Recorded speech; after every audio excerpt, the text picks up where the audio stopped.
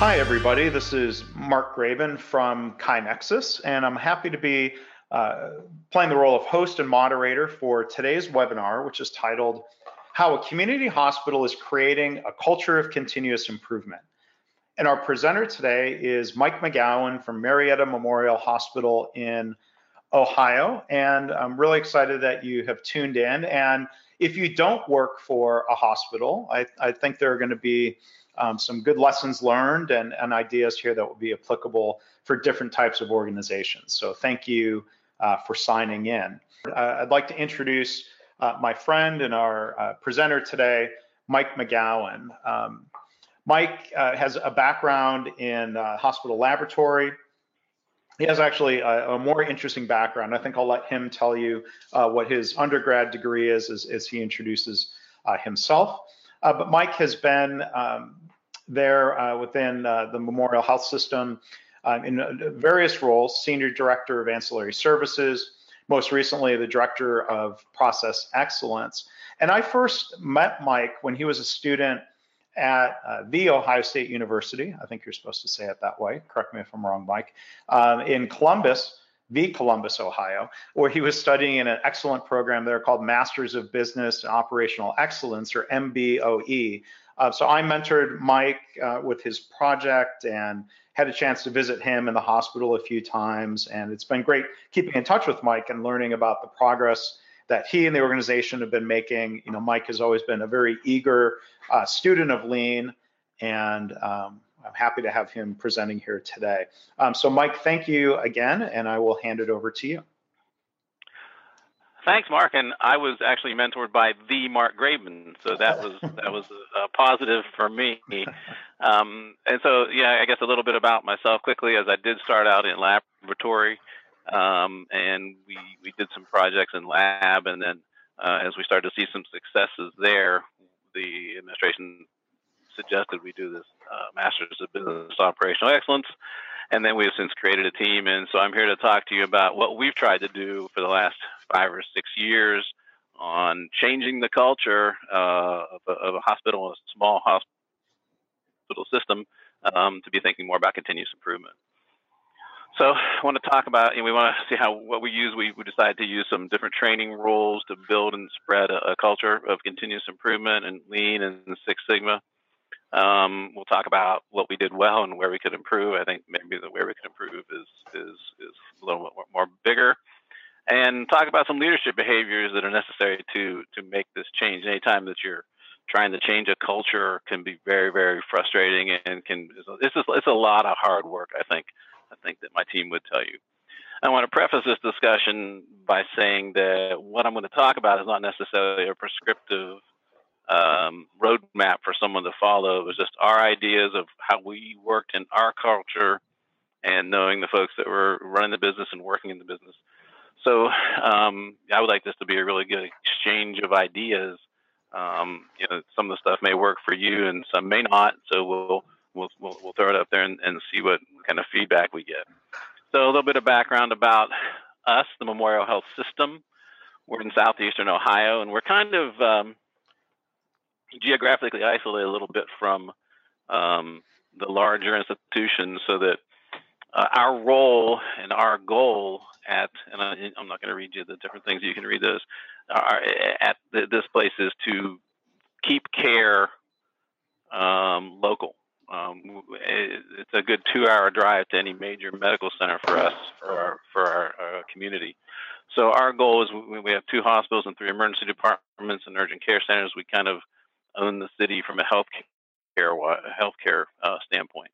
And so we are striving to remain independent. We are an independent hospital, and keep as much care locally as we can. And at the last point there, we started our journey in 2013, officially, where we commissioned a team of CI specialists, continuous improvement specialists, and started working mostly as project-based. We were doing projects in different areas of the system. So the team is made up of six Lean, Six Sigma black belts, and led by me, the director. And as Mark mentioned, I completed the Masters of Business Operational Excellence from the Ohio State University. That's how we're trained to say it. And I think that they will always keep the director level position with that degree. Should I retire, hopefully soon in the next few months, years, I mean. And then our black belts successfully completed online training and coaching through more STEAM. So we know that they know their stuff, and they can handle just about anything thrown at them. So like I said, we started out with mostly project-based. And what we started to see over the years was that we'd do a project and there'd be some good implementation of countermeasures, and we'd see some progress. And then we'd go back in 6 or 8 months and it was all gone. We've seen that happen 2 or 3 different times. And we were trying to figure out how we can really begin to hardwire changes and make sure that things stick once you get done. A lot of that comes back to leadership. But we also wanted to do some, train leaders and what they needed to do. So we developed, and I think my team went to one of Mark's workshops and heard the idea of training different levels of people and trying to do this through training. And so we developed 5 different roles, and I'll go through each one here at the hospital too. Yes. And before you go into those roles, I was going to go ahead and jump in as you had invited with a question.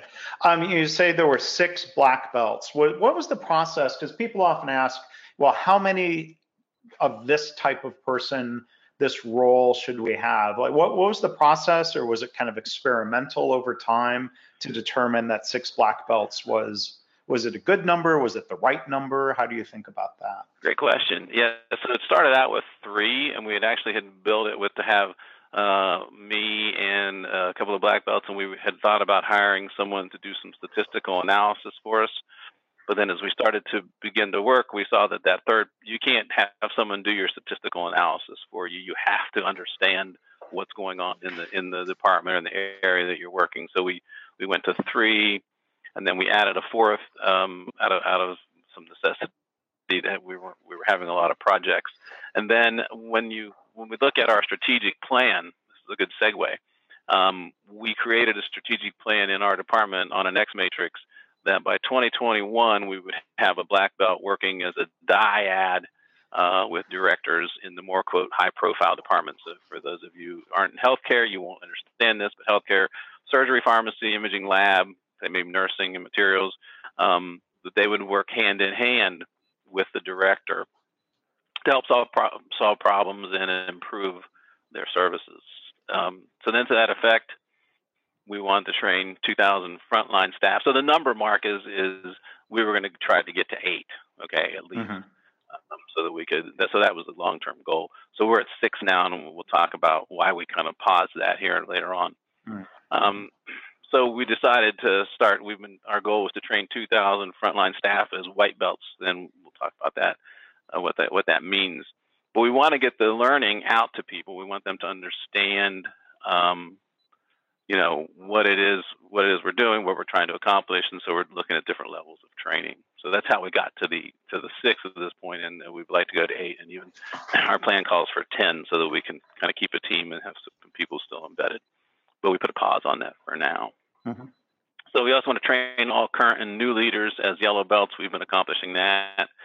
And then we'd like to have at least 10 leaders complete the work to earn what we call green belts. Now, we could debate the belts, but it is just a different level of learning for each of the individuals.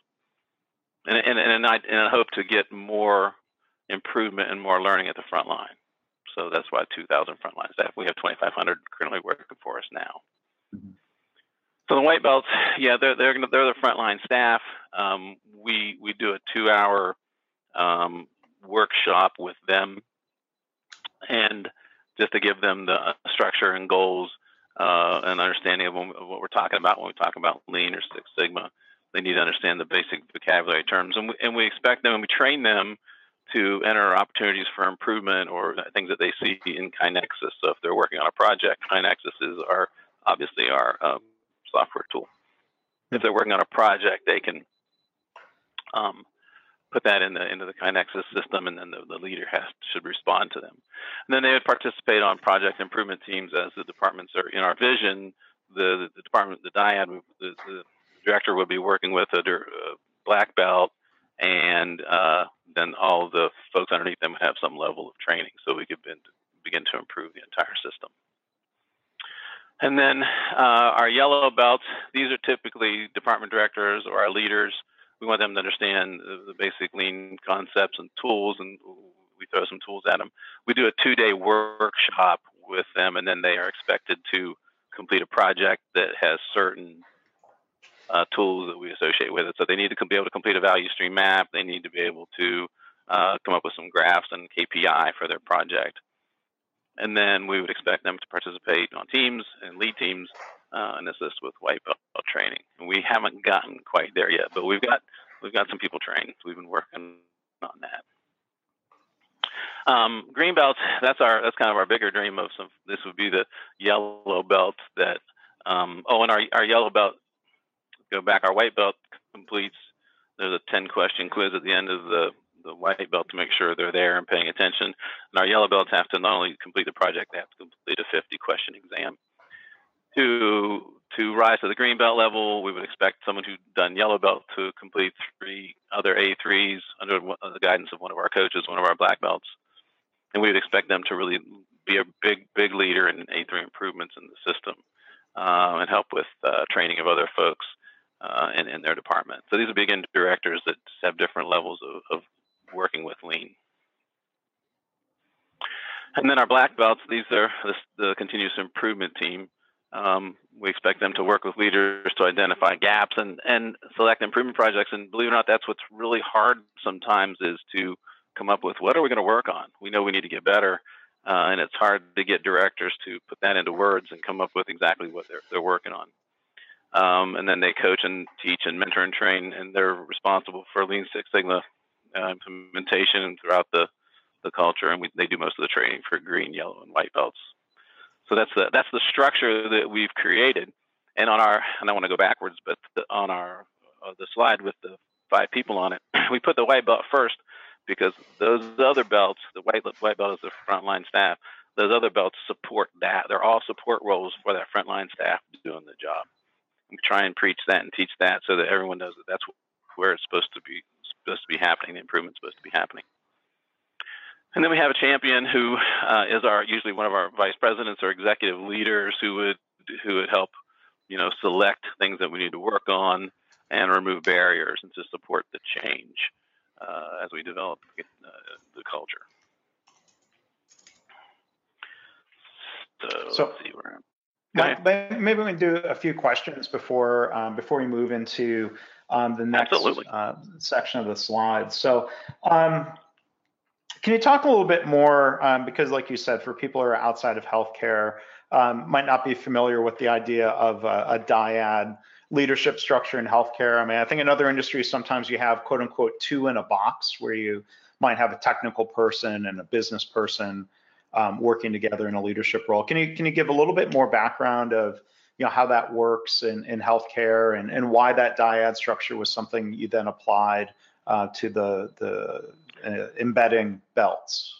Well, we've only done it successfully in one area currently in pharmacy. We have one of our black belts who is assigned, her role is to be in pharmacy, working with the pharmacy team, and we're seeing some pretty good improvement there. The idea is just to be a coach, to be the sensei, and we try and stay away from the Japanese words, but sometimes you gotta use them to help them and say, we have a problem, so how are we going to solve this? What are we going to use to make the work better? I mean, in pharmacy, one of the things that we did, they were having a lot of IV medications being brought back that they had to put back into the system, and they were processing this in one big batch a day, and couldn't understand why all these are coming back. Well, patients are discharged, right? They don't use them. And so we got them working in a more continuous, 3 batches. We're not continuous flow yet, but they're doing it in 3 batches. So they've dramatically reduced the amount of medications they have to send out and log log back into the system.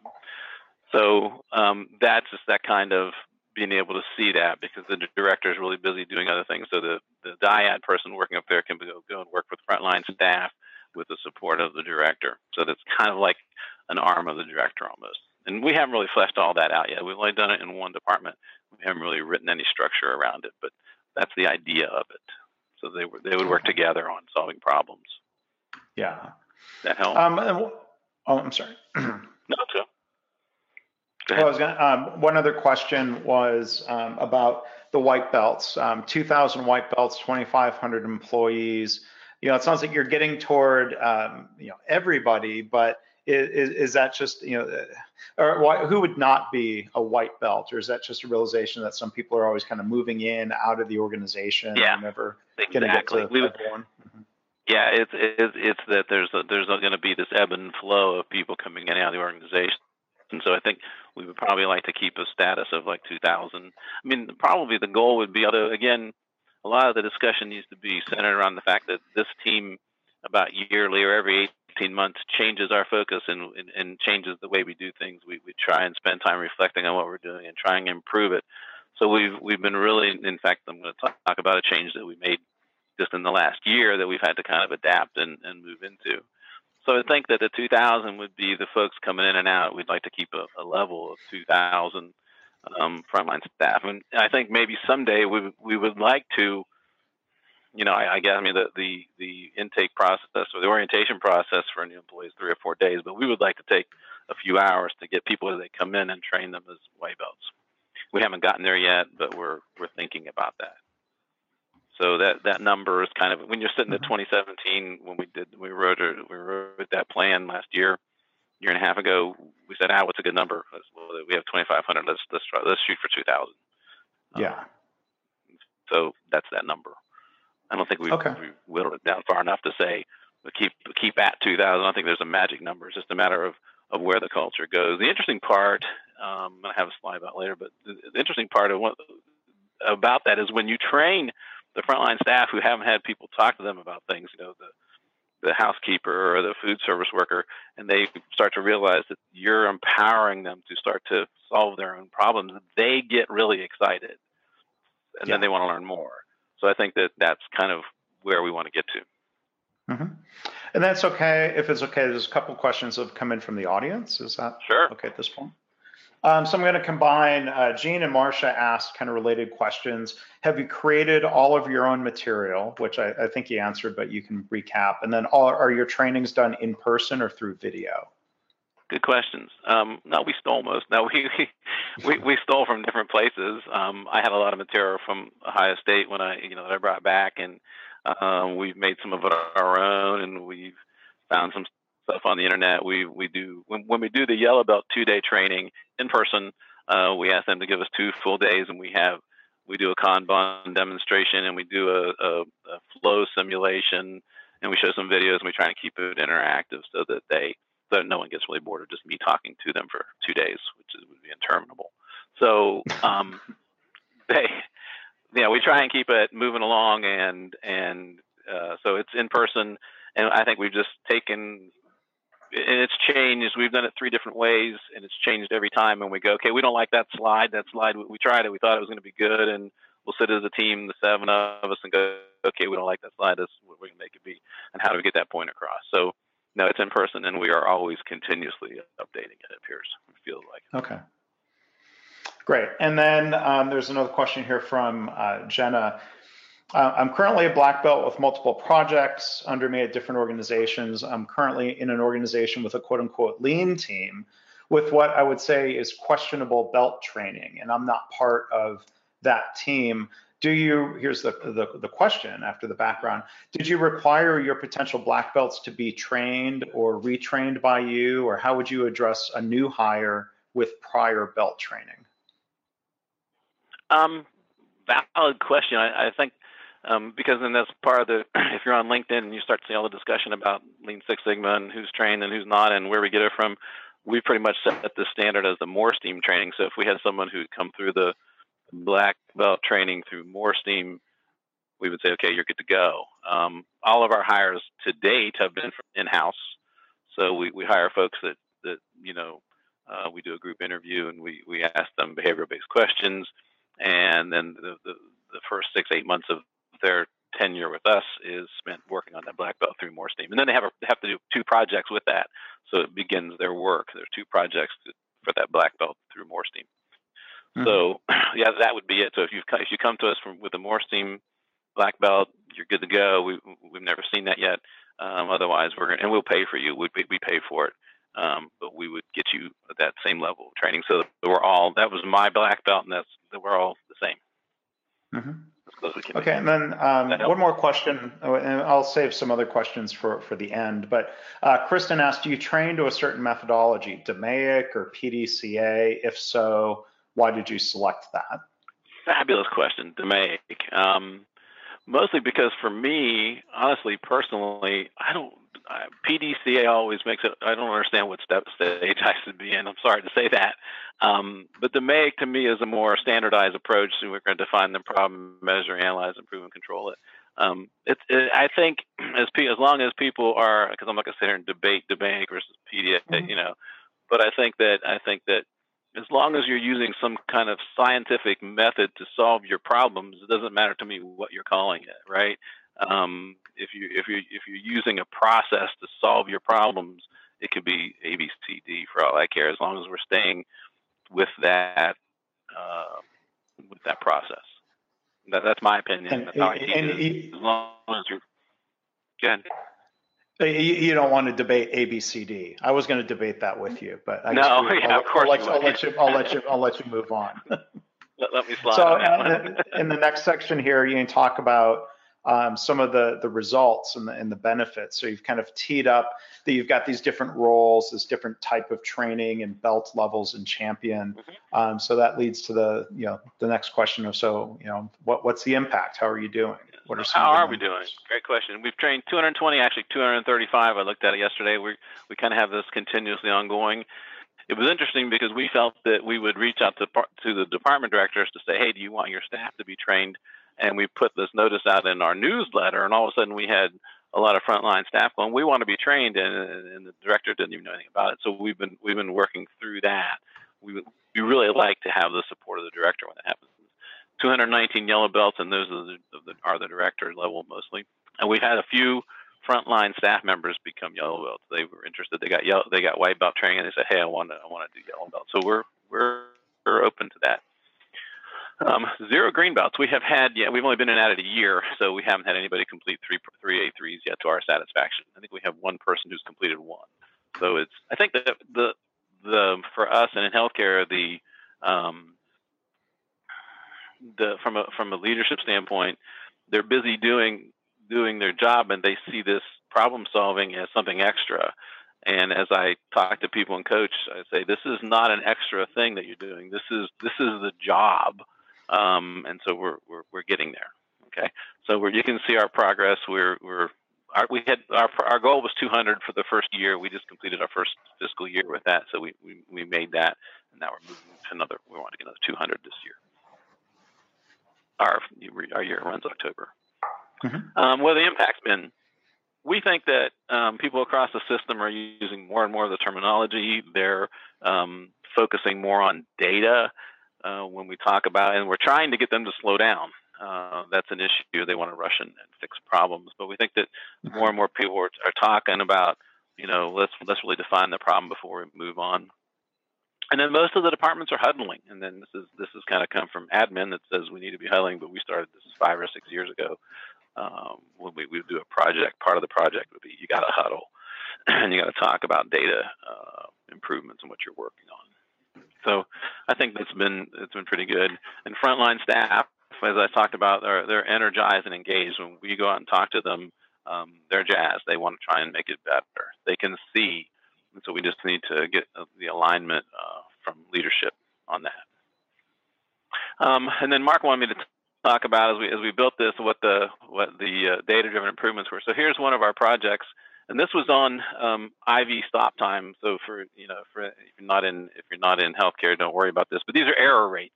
You can be anything in front of the word error rates, and you can see the goal was less than 10%, which still not good. It's not perfect. But but you can see the 3 different EDs were having some problems. Emergency departments were having problems with getting this proper documentation, which resulted in a lot of downstream problems and some billing issues. So once we began to work on it, and this was one of my black belts projects, you can see how those error rates, once we started to put some things in place with IT, we've been able to pretty much eradicate most of those. Now we're down under 10%. We'll see if leadership wants to go for that. We're in the red zone now. Does the leadership want to go for that other extra 10%? So that's some of the work that we've been able to do, and we're getting leaders to look at, think of things in a pass fail, don't look at averages, and begin to look at data that helps drive your improvements. So we're getting there. So what have we done well? We had good support from our executive leadership. They've anything we've asked for, they've done for us. They allowed us to add 2 people last year in our drive towards 8 embedded. We've paused that, but there has never been. We are pretty much on our own. We create our own stuff and we set up trainings, and they don't get in our way, which is just perfect. We did complete improvements in a wide variety of hospital departments. So we've been all over the building. We worked in revenue cycle and finance, and in our clinics, we have a whole bunch of physicians that we employ. Pharmacy. We start a big one tomorrow or next week in the emergency department. And then we coach leaders, students, and the new one to me, when I asked my team in preparation for this, I said, what could we do better? And one of their responses was ourselves. We could do better coaching within our team. So I think that's something that we're working on and we want to get better at. And then we implemented improvement software. The KaiNexus system has been instrumental in this latest venture. That I'll talk about here in a minute. We really like it. So that was a big step for us. So what can we do better? Here we go. Better involvement from executive leaders. While they have been very supportive and they talk about it, only 2 of them have come to our yellow belt training to actually begin to understand what it is we're doing, what we're trying to accomplish. So they support us, go and do, but they're not out there leading with us. So we would like to encourage them to kind of step in a little bit more in the next coming years. Leaders still struggle to rush to solutions. If you've been in healthcare, this is what happens. Nurses and doctors want to rush in and be the heroes and save the day. And I think we push them really hard to fully define the problem and study it to make sure that we know. You'll hear my team going, do we really know this? So that's kind of one of the things that the system can do better. And then, like I talked about, we do more coaching within our team. I think it's an untapped resource that we kind of been missing on, and that the team identified it. So it was kudos to them. And then for our users, provide more timely updates to our improvement software. KaiNexus changes every month, and we got to do better at telling people what's going on with it. So that's what we can do better. And then we need to define process of resourcing the CI staff. We've been kind of, for a while, we were project-based, and we had a steering team, and then the administration did away with the steering team, and we kind of been, directors would come and go, hey, I need some help with this, and so we would do that. So coming up is a discussion on that. So we kind of had to derail our plan a little bit of embedding black belts, because we kind of hitting some financial challenges and we're not really hiring anybody. So we had to delay that development of the team as we go through this. And the administration created what they call a value enhancement program, which is they've tasked directors to have 3 90-day workouts, if they will, per every 4 months to try and drive costs or improve value in the system. So we're hoping that as administration begins to focus on these individual projects, it'll be a tool to resource my team to go and help, and the training with the yellow belts and the white belts will help that too. So the goal of the value enhancement program, or whatever we call it, is to reduce our cost per unit of service. So these are the folks. We have 2 folks that work on business development. If you see a chance to grow your business, these are the folks that you would talk to. And then if you're looking to reduce waste, we're the people that they would talk to. And what we've done in this cycle of it now, we've actually assigned the black belts, the CI team, 2 directors to coach them. So we said, okay, you know, each CI specialist has 8 or 10 people that they're meeting with routinely to coach them through these projects to help, and then we have financial coaching from our finance department. So what it looks like, and this is a screenshot from our KaiNexus system, each of the vice presidents has their projects that are running underneath them, and they can keep an eye on them, and they actually can manage that when they meet with their directors to say, how are we doing with the the healthcare source corporate compliance module project, whatever that means. And so that's how we monitor and watch that. At the bottom of this, you can't see everything well, but there's the KaiNexus system will total up as they put in proposed costs and proposed savings and the total chances. And this is how we manage each of these projects. So to date, we did 260 total projects. I thought the 75 of no value was kind of funny in that we basically tried, and it's actually a good learning experience. We tried some stuff. We thought this sounds like a good idea, but it didn't work. So, but we'll still try and celebrate those. The JDIs are just do-its, just things that they know they're going to go do. So we have 32 million in proposed enhancements with a fairly big upside if we can make all these things stick for the next year. So we're starting our second cycle now, and with the coaches.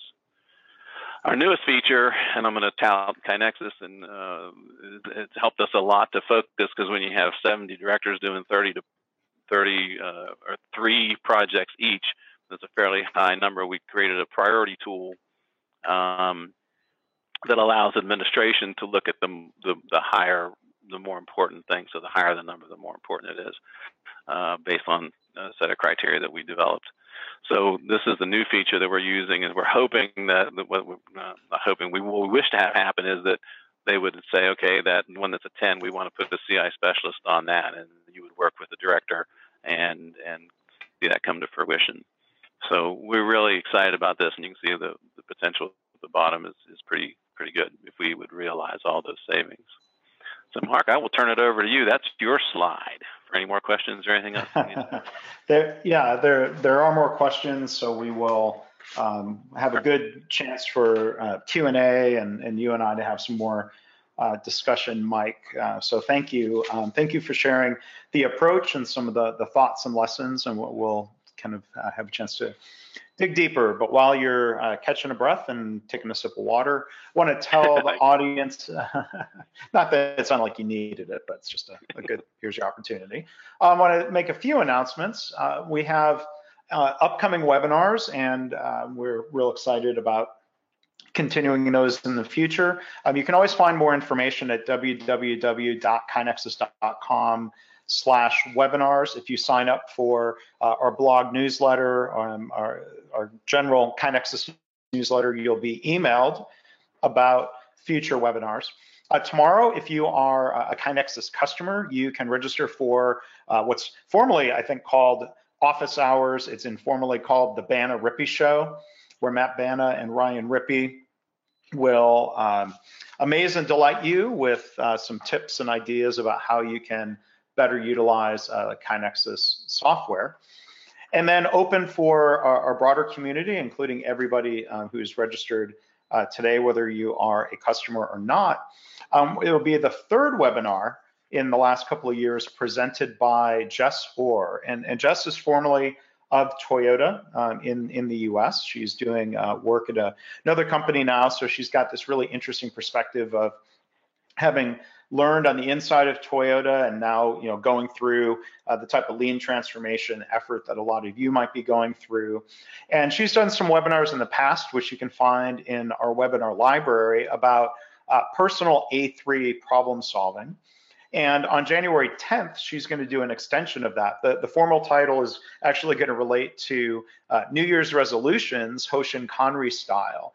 But the idea is talking about the Hoshin Kanri methodology or strategy deployment and how to apply that for personal goal setting and execution of your improvement plan for the year. So registration will be open soon for that. You go to the next slide, please, Mike. I'm sorry. That's right. So as I mentioned, we have the continuous improvement webinars on demand library. We've got a blog. We actually have two blogs. One is for just anybody, and then a second one, I mean, anyone can read it, but it's a customer focused blog with tips and ideas for our customers. You can find all of that by going through the menus at KaiNexus.com. And one other thing I'd like to tell you about is our podcast series. The audio of this webinar, along with the others, will be in our podcast feed. You may have heard Mike and I did a short podcast discussion as a preview of this webinar. We do that in general with our webinars, and sometimes we share other stuff in the podcast. You can find that through iTunes or Apple Podcasts, Google Play, and Stitcher. More information at kainexus.com/podcasts. And Mike, it's a good thing we have time for Q&A because we've got a lot of questions, and you can see Mike's email address there if you want to reach out and talk some more. So there's a question from Evan. I love that people feel empowered through your training. So how does the organization keep up the momentum and sustain that level of excitement over time? Great question. Yeah, I don't know. I mean, we're going to try to continue that. We're working with a badge system in KaiNexus so that as you complete some different things, it will automatically award some badges, and then we can maybe do some higher level recognition of people that are doing some really good work. We'll keep doing the training as people come in. But I think the secret sauce to it is that with the frontline staff is simply that if leaders are listening to the frontline staff, it will continue. If a frontline staff person has an idea and says, "Hey, Mark, I think that's a great idea," and Mark doesn't answer me for 6 months, and nothing ever happens.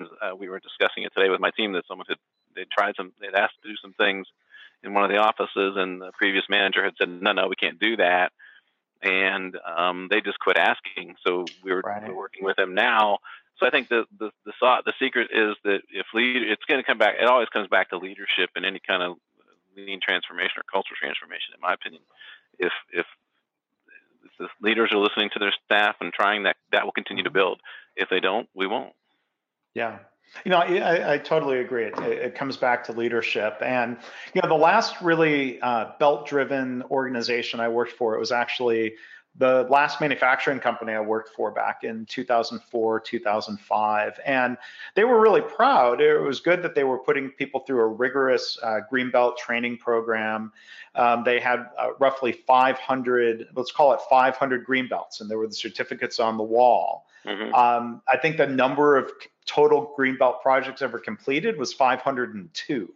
Meaning one for each certified belt, right? And then just a handful. And that's not the fault of the training. That's certainly not the fault of the belts. I think that was a reflection of the culture where leadership wasn't engaging people the way you were talking about. Right. So we think that this new change with this value enhancement will help us get in front of the directors and be coaching them. I think that's really the only way that you can impact that. You give them a goal and kind of get out of the way, but you got to coach them. You got to tell them, bring this back to the center where if they get, because leaders want to run off and solve, and the hardest thing is telling a nurse that you can't go solve your team's problems. You have to teach them to solve their own, and that's hard for them. Yeah. So talking about value and different dimensions of benefit, Gina asks, when you're selecting improvement initiatives to move forward with, do you do a preliminary cost-benefit analysis? And then I'll follow that up with kind of a related question. So from a financial perspective, do you do any sort of upfront cost-benefit projection? At this point, no. They should be doing. I mean, we don't. They should be doing that with their vice president. I think that administration needs to be putting out where we need to be, and then people need to be hitting it. We're kind of doing it a little differently with the directors looking at their own areas, going, I can save this, I can. So there is no official cost benefit at this point. We just use that priority score. Yeah. And there is KaiNexus functionality, by the way, that allows you to sketch out your preliminary cost benefit ROI and then follow that up and compare it to your actual. Right. And what we found is that we're starting our second round. We did this last spring and we worked through the summer. What we've found is that most of the directors are doing what we call just do it, the JDIs. They already know what they're going to do. I just need to go do it. So really, it doesn't require any kind of buddy with a belt to. If you're, we look at them and say, if you already know what you're going to do, don't call us. Go do it. Right. We want to help you solve problems that you haven't seen yet or that you don't know how to fix. And so we're going to go get this low-hanging fruit, if you will, hopefully, and then this round or next, we'll start to get into some deeper and actually get people to change the way they do the work to improve it. Yeah. And then Kristen asked, are belts leading quality improvement projects? And if so, how do they align with your quality and safety? What is DPT? I don't know that acronym. Perfect question. And we just met yesterday with Jake from KaiNexus, not from Jake from State Department, Jake from KaiNexus, and we built a root cause analysis form in for our quality program, and we're working on quality collaborative teams, and we're going to build those into KaiNexus too to help drive that. So we hope to play in that arena. We would like to be invested in that, because I think for me, that's where we should focus. Let's improve the quality, and the finances will line up, I would think. But yeah, and Kristen followed up DPT. She just meant department, so quality and safety department. Quality department. I was thinking through. You could also ask, how do those projects align with quality and safety metrics for the organization? At this point, it's all financial. Okay. We should be lining them up with that, and I agree with that. It's a great question. We just need to kind of drive that question, and from the quality department, it needs to be, going. Don't forget this out here that by decreasing readmissions, we can do this. But that's one of those across department projects that we haven't really been successful at tackling yet. So we're hoping as we get more folks trained and understanding the process of solving the problems and working together, we can start to tackle some of those bigger issues. Yeah. All right. Gary asks, when your improvement activities have resulted in a best practice that has broader potential across the hospital, what have you found useful to help replicate and roll out that idea? Yeah, we haven't really tackled that. We haven't gotten there yet.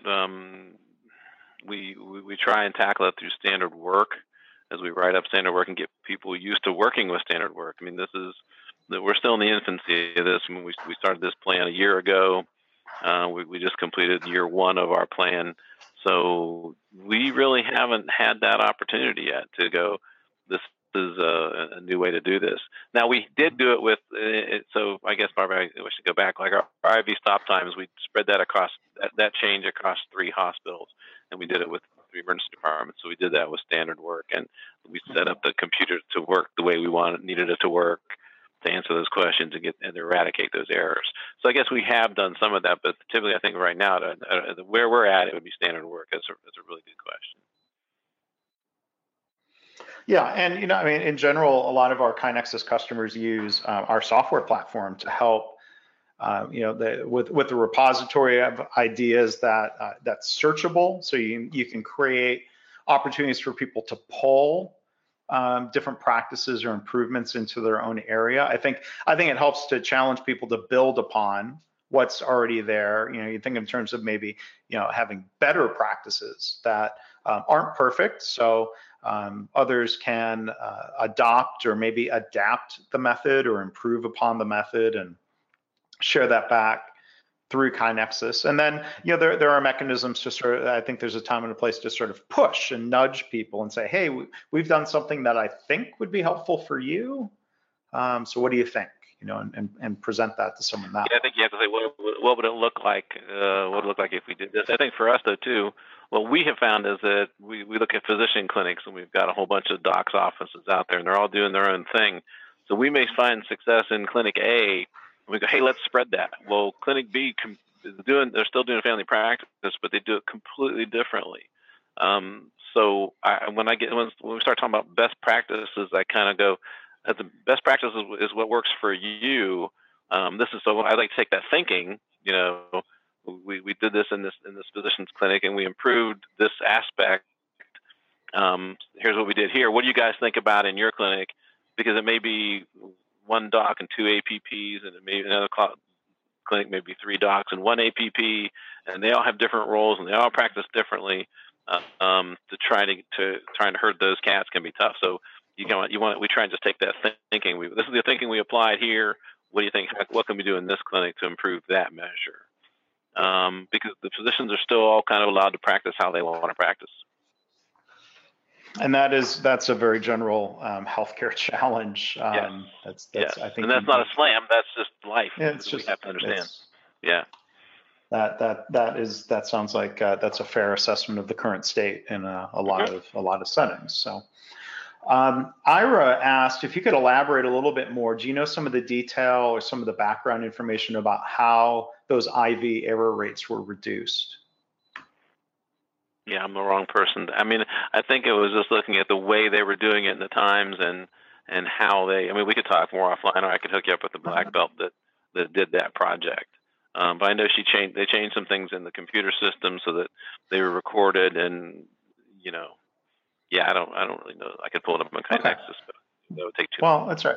Yeah, so I mean, I'll invite Ira if you're still on. Reach out to Mike via email, and he can make that connection. But I'm looking at the chart that you had shared that shows the reduction, and if I were to draw a quote unquote control chart or a process behavior chart, it does look like there's some fairly significant downward shifts in those error rates, right, that go beyond the realm of just fluctuating and being slightly better. So I think there's good visual evidence there, statistical evidence of that reduction, going from the ranges of the one site looks like the average had been about 75% error rate, and then that average fell to about 10, where it's kind of above and below the goal. It's fluctuating, but it's definitely lower than it was before. So. And then you get into the realm of setting goals. Should it be 0, right? I mean, so we discussed that a lot. Should it be 0? Should we? And where do you? Maybe we set the goal at 0 with a warning at 10. We'll allow you to work below 10% error rate, but if you jump up, then we need to come and help again. Does that make sense? Yeah. So we're trying to indoctrinate that kind of thinking too. That doesn't have to be exact, but know when to react, and that's the subject of your most recent work, right? Know when to react. Well, and there's an art, or there's different philosophies around goal setting. I don't know, as a non-clinician, what the impact of a stop time error is, but there are some, like Paul O'Neill, who was the CEO at Alcoa and has been involved in healthcare. He would talk about inspirational goals, aspirational goals of 0 harm, but on a year-to-year basis, you might set an intermediate goal of 50% reduction, right? Because you definitely don't want to set a goal of 0, not support people, and then blame and punish them for not hitting the goal. Right. What Paul O'Neill did and talked about was setting the aspirational goal, setting a challenging short-term goal, but then certainly providing the leadership and the methodology for how to get there. I think that's what keeps a goal of 0 from being, some people say, oh, that might be demoralizing. Well, let's do things that help it not be demoralizing. Right.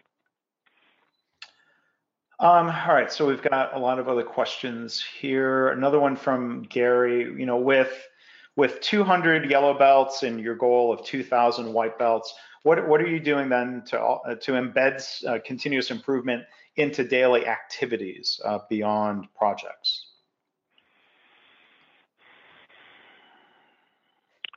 Yeah, that's going to come back to thinking like 2-second lean, right? How do we get people improving it a little bit every day? And I think the trick will be to set reasonable goals on reasonable metrics. Focus on one or I was at a meeting last week and somebody said, well, we're focused on 12 goals. And I went, whoa. You can't do that. I think that we'll focus them on, in their daily huddle. We try and talk about what we're working on now. What's the goal? Where are we today? What went wrong yesterday, or not went wrong? What were the barriers yesterday that kept us from hitting the goal, or did we meet the goal? And the hard thing that we find in healthcare too is celebrating enough the successes to stop and go, hey, great job, that's way to go. So we've also got to get better at that, at celebrating our wins, because we do some good work. Did I answer the question? I'm struggling with. Yeah, so how do you begin to build that into someone's daily routine? And it's just giving them, giving that frontline staff housekeeper the ability to change how he or she does something and with the team, and is give them the ability to do that, right? Give them the tools to make their job better. So I don't know how else you would do that. Yeah. Well, I think, to your point, making it a daily habit, that's kind of a circular definition. Leaders making it a daily habit to ask people what the barriers are, what could we do better, what ideas do you have? That's what Joe Schwartz, and I wrote about in our Healthcare Kaizen book, and there are organizations who make that effort. But maybe let me tie that line of thought to Stefan's question. What do you think about creating a burning platform or helping establish a sense of urgency to drive change? So we can ask that around sense of urgency to do projects, or sense of urgency to try to do daily improvement. Is there a burning platform that comes from leadership, or is this just a good necessary thing to do? I think that leadership has created, when they share our financial situation and what's going on, and that there is a burning platform that people need to change what they're doing. I don't know what more. Yeah, that attempt has been made. So we're trying to show them this is one way to accomplish that. I can't think of any other better way than what they've done it. People should be getting it, right? That we've got some issues we need to clear up. Yeah, and then there's a second part of the question: are there any incentives put in place, monetary or otherwise, or have you considered, financial incentives or other ways to motivate people?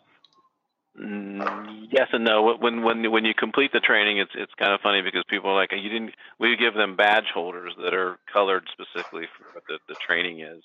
So if they're a yellow belt, they get a badge holder that has a yellow thing.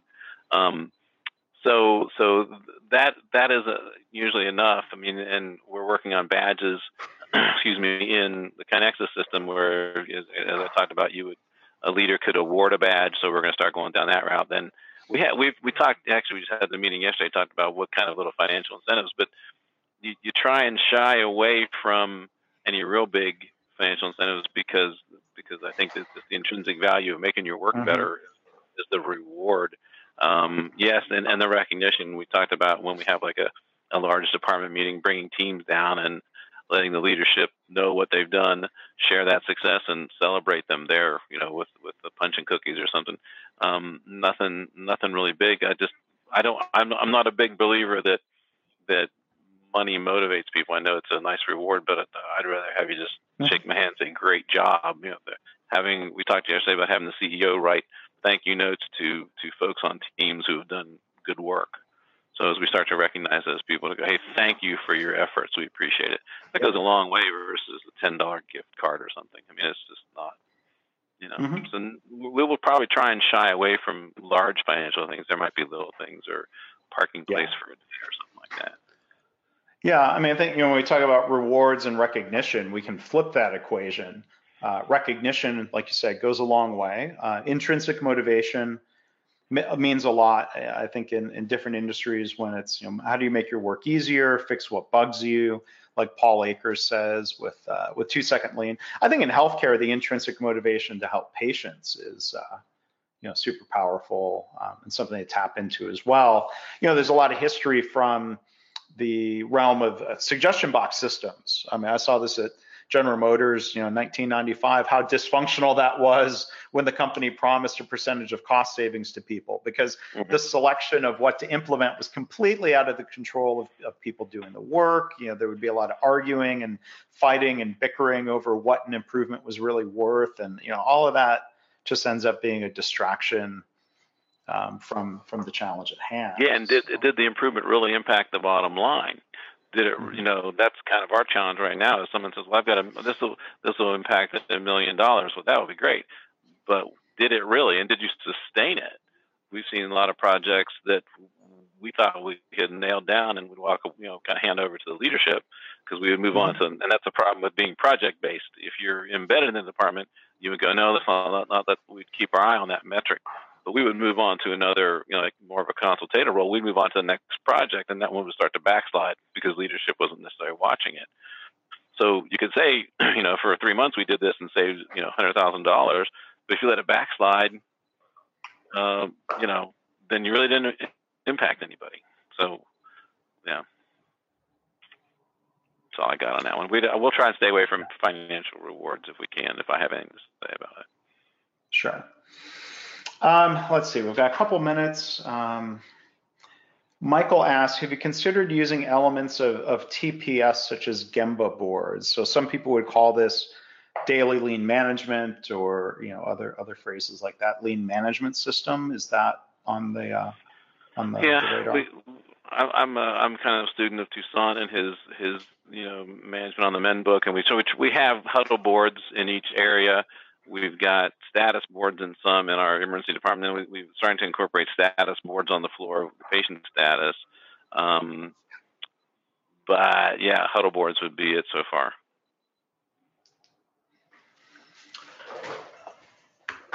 Okay. Some of these questions are similar to things we've already addressed. So